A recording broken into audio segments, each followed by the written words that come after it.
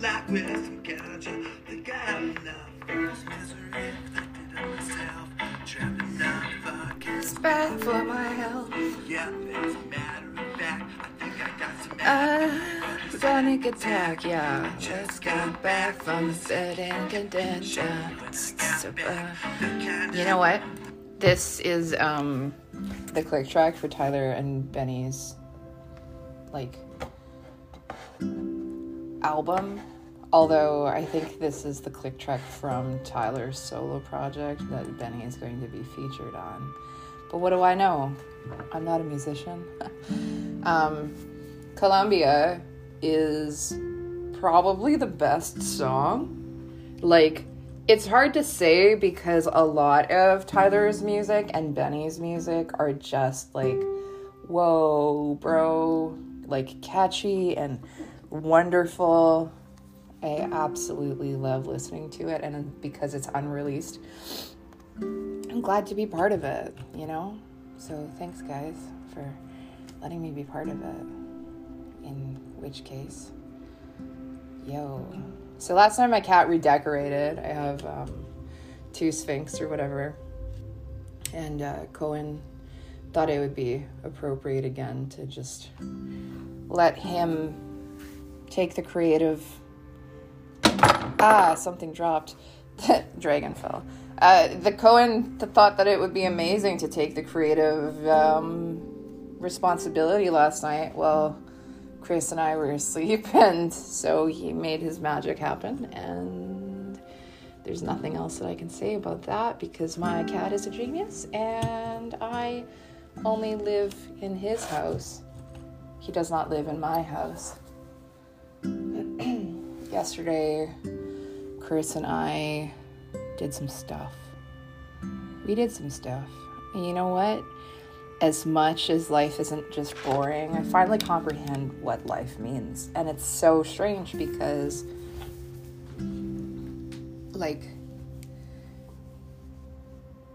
Chris was talking to one of his friends last night, and I realized actually what it means to be alive. And I keep thinking back to this because it's more and more apparent that when you are done, you are done. My father's suicide, I suppose, was one of those things that it just really changed my view. I suffered at my own hand with suicidal ideation for gosh knows how many years. And when you take your life, you are done. That is it. So why not stay? I think of all the suicide notes that I had written, and I had just been this existential thing where everything would make me so detrimentally upset, and it was just okay, so kill yourself. No, but really kill yourself.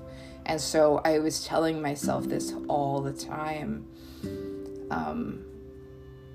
And it was over the stupidest, littlest things,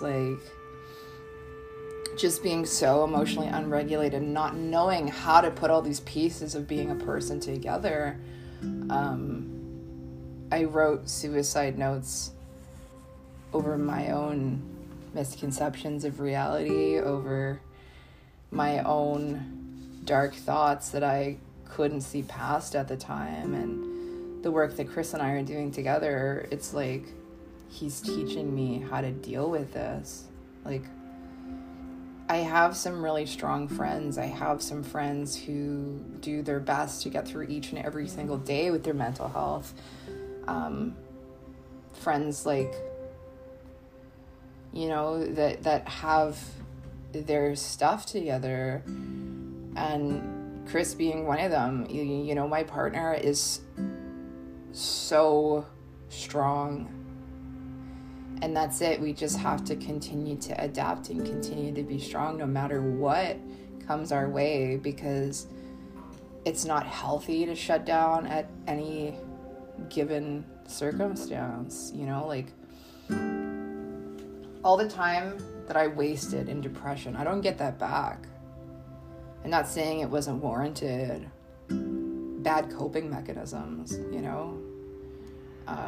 The biggest influence that I have now is knowing that I can get through anything, and I'm in control of my inner thoughts.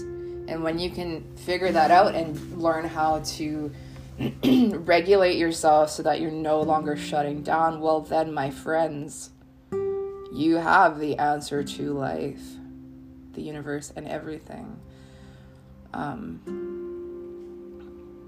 I understand now why people keep themselves so busy, and they go, and then you get the overworkers, the ones who work themselves to the bone, and they don't really enjoy. I'm not one of those people. I definitely working on my work ethic, but like, as someone who is so self-made, I don't believe in the work week. I don't believe in working yourself until you die and then the Canadian government gets all your money. Without it being another trauma story by rhetorical curiosity, like, my father took his life at 65 years old after being diagnosed with what they call a rare brain disease called progressive supranuclear palsy. My theory is that it's in the same family as Alzheimer's. His mother, my grandmother, had Alzheimer's, which is a horrible, horrible way to go.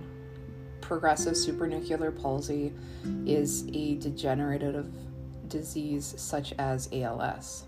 You start degenerating, and apparently onset is in your 30s, although you don't become diagnosed until very late in life. Most diagnoses that I've read are around 60, 65 years old, and my dad had sought for many years for a diagnosis. His blood cell count was off for many years. He was complaining about that, and at one point I remember like wondering if he had gotten something that, you know, messes with your white blood cell count, and I remember being terrified of that. So the story with my dad's life is that I had the most trauma with this man. My father was many things to many people, but to me, he was an abuser.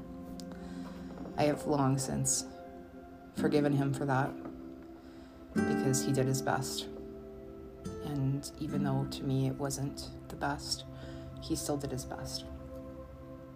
My dad's life is a big part of what I'm working toward understanding his disease, understanding the absolute heart-wrenching aspect that his abrupt suicide was. You know, my family had information for me, but neither of us followed through on it, and then he was just gone. I think about my father every single day. There's no escaping that. I will be thinking about my father until I die. And I'm grateful for the people along the way who got to hold me together and to teach me all of these detrimental aspects of my own lived reality. I'm so much more than I was a year ago, and I'm going to be so much more a year from now than I am today, because I'm going to continue to fight. It's easy to tap out. To make that decision to end your life, no, that's not easy. I've been there many times. I've had, even last year, I had not attempts, but I got pretty damn close. And I think about all those times that I just really wanted to go, and I'm glad I didn't, because I want to live until I'm an old lady and do all the things that I'm meant to do in this lifetime. Snarky helps with that. Like, we haven't known each other for that long, but from the moment we met, he's just been the most wonderful person I could have ever asked for to love me. And Yeah, I don't know. We're gonna like write books and shit. We're gonna do stuff. And we're gonna have fun along the way. And yeah, it's not always gonna be simple. Sometimes it's gonna feel like running up an escalator that just it's going the wrong way and you never seem to get to the top. But when you get to the top, it's like, whoa, man. Okay, cool. So now what? The places that I find myself most happy now are with Snarky, with the people in our music community, because it turns out I've always been so in love with music. I've always really truly enjoyed what it means, but now I know that I can make music, and that's even cooler, you know? So if you're struggling with suicidal ideation, if you're struggling with your inner self-talk, as stupid as it sounds, read those self-help books. Do that fucking meditation, because the meditation, you wouldn't believe it. It actually helps. If you're constantly shitting on something, of course it's not going to help. Like, the best moments that I've had with Snarky are when we're meditating together. It's like, oh, I wish that I could explain it in a way that just, like, makes sense. With mental health, so there's reaction. And then you can find the moments between stimulus and response, which Snarks has been teaching me, and it's just like, what? You mean I didn't have to spend my whole life reacting? You mean all those times that my friends were like, whoa, girl, settle down, you're a little bit fired up? Yeah, you don't have to react your whole life away. What a coincidence. It's not a coincidence. But yeah, so like, I don't know. I know that everybody is so much more capable than our environments. And the book that Snarky is reading to me right now, it's like talking about how you're more than your environment. You're in charge of your entire situation. Can you believe that? So excusing your mental health on your partner's abuse, and I know that sounds like victim shaming, but it's not. The idea is that I have the power to change my entire situation from the inside out. Doesn't mean the suffering isn't there. Just means that I have better coping mechanisms. I have better things that I tell myself. And so I went through an abusive relationship. I guess I went through 2 abusive relationships, and I know that my mental health through them was bullshit. It was the worst. And the thing with that, I wasn't trying. I was just like, no, this is my circumstance. I'm here because of the choices I made. Everybody told me that I deserve this, so I deserve this. And what does that do? That allows every other thing to have responsibility or control over you.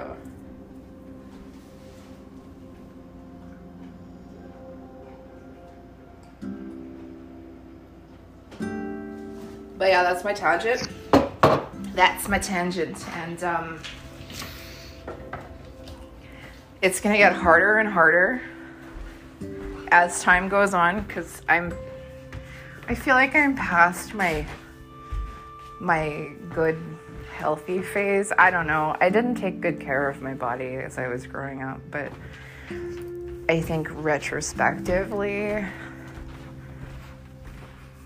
I'm only at my prime, and each day is a new day in this hypermobile body.